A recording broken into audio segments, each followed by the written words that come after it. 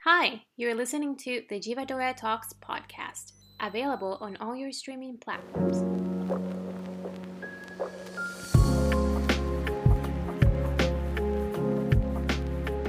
Hey, what's up, guys, and welcome to another episode of the Jiva Dora Talks. This is your host, Nitai, aka Jiva, and we're back at it again with a new episode.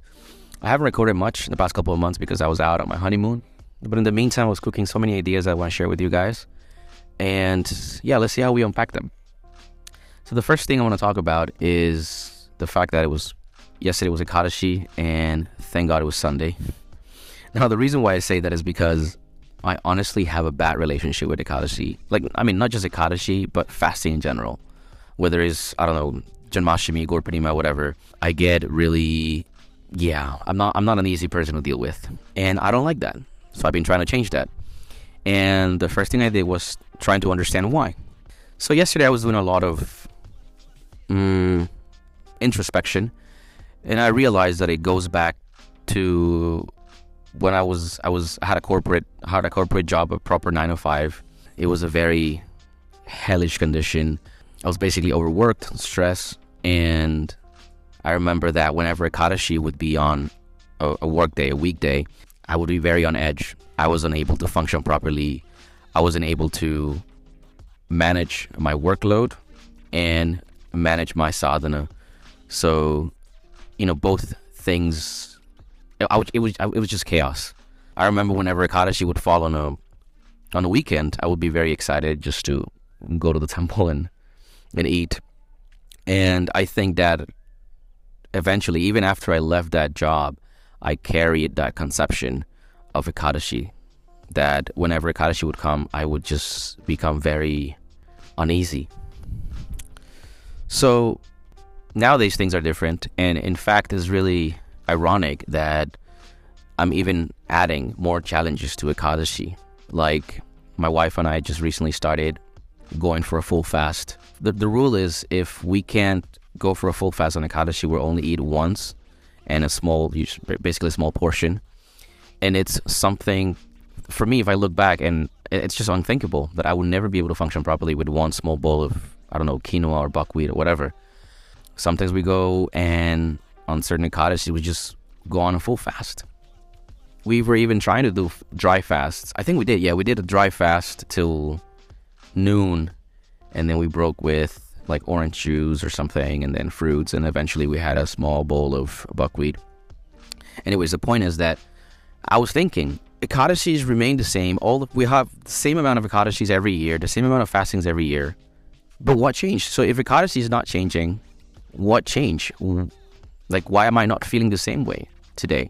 So as I was going, in my introspection train of thought, I was analyzing that it is, the situation might not change, but it's how we approach the situations. Basically, we can't change things, but we can change how we react to them. So this made me think about a concept that I read on Srila Sridhar Maharaj's books about how the environment is always friendly. Essentially, it means that the environment is not there to cause us any harm. Rather, the environment is there to teach us what we need to change about ourselves.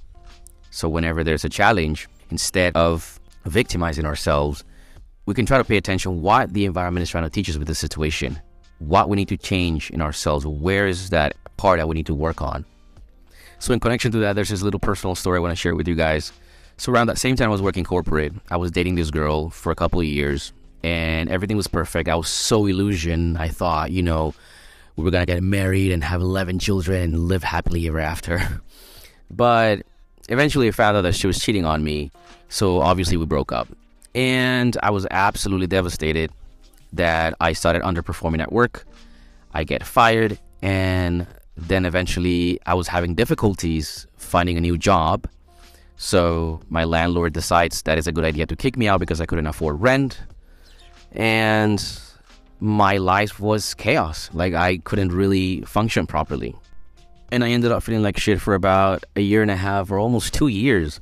And in that time, I wasted so many great opportunities, like one of them being almost getting a great job at Google, which sadly never happened because I was living life complaining about every single thing and victimizing myself.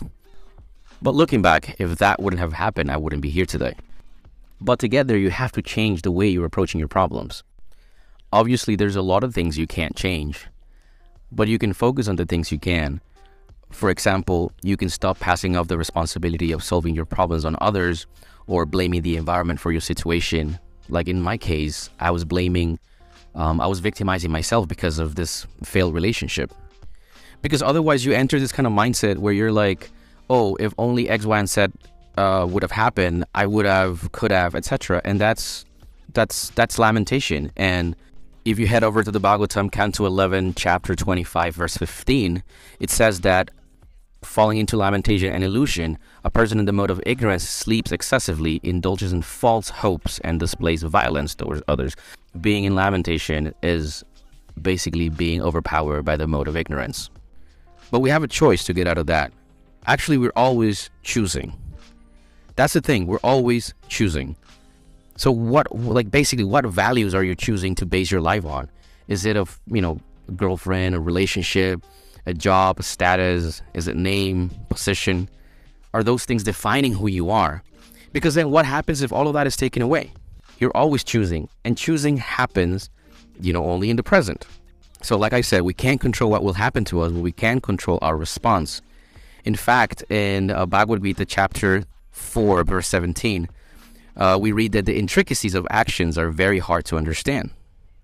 Therefore, one should know perfectly what action is, what forbidden action is, and what inaction is. Srila Prabhupada mentions in that purport that, in the purport of that verse, he mentions that even the most intelligent person can be bewildered. So basically, only a sadhu, only a person that has seen the truth can show us the secret to overcome the situation. So that's what I'm trying to do with this podcast. I want to share everything that I've learned from my guardians, masters, and unpack it in a way that it's relatable and that you can, learn something. I'm learning so much about myself just doing this. But yeah, you always have the choice. If you always live in the present, you always have a choice. Of course, like I said, it's difficult to understand what action and inaction is, but we're all in this together and we're all trying to kind of figure it out. On the topic of choosing, actually, I want to dig a little bit deeper on what causes attraction and distraction of, a particular subject matter.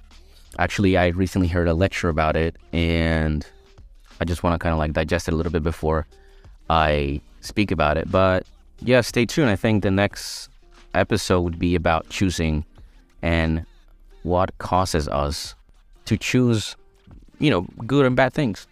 Anyways, I got to study and ask the sadhus more questions, but stay tuned. I'll be back.